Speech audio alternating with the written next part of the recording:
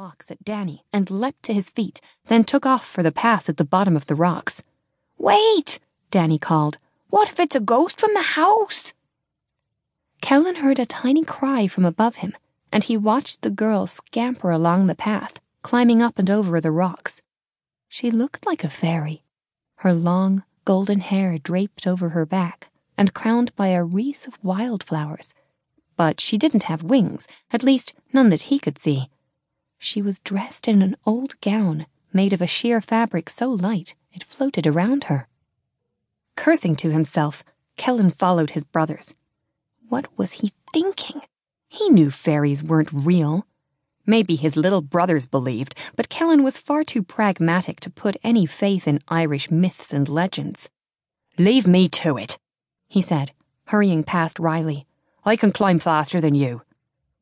Kellan scrambled up the path, but each time he looked for her, she was putting more distance between them. If she really were a fairy, she'd just fly away. No, this was a girl he'd never seen before. Kellan knew all the girls living around Ballycurk, and not one of them was half as beautiful as this one.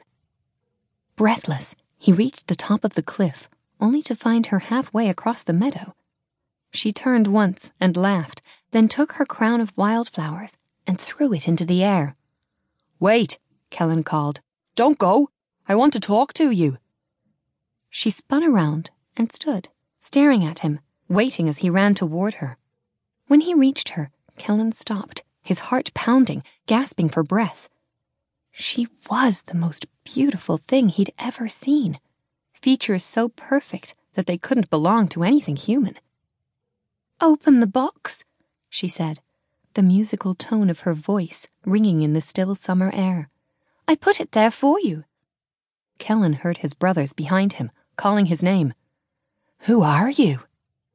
With a laugh, she came closer and dropped a kiss on his lips. "I'm a dream," she said. "Close your eyes and I'll disappear." Kellan glanced back to see his brothers quickly approaching, but when he turned to the girl again, she had already run from him. This time, Kellan decided not to follow. "You're letting her get away," Danny called. "Go after her, Kellan." "She's not a fairy," Kellan said when Danny and Riley reached him. He touched his lips, still warm from her kiss. "She's just a girl. A silly old girl." They watched her retreat together. Then Kellan grabbed the tin from beneath Riley's arm. "Let's see what's inside." "I thought Danny said it might be cursed." "Do you believe everything he says?" Kellan asked. "Riley, sometimes you're as thick as a post." He tugged off the top and peered inside. The tin was filled with a variety of items: a seashell, a few pretty stones, a necklace made of flowers, braided string. "Aw, it's nothing but junk," Riley said. Danny swore. "I was hoping it might at least be worth a few quid." "I think we should bury it again," Kellan said. If they did, she might come back for it. He could hide in the rocks and watch for her. Catching a fairy was powerful luck, wasn't it?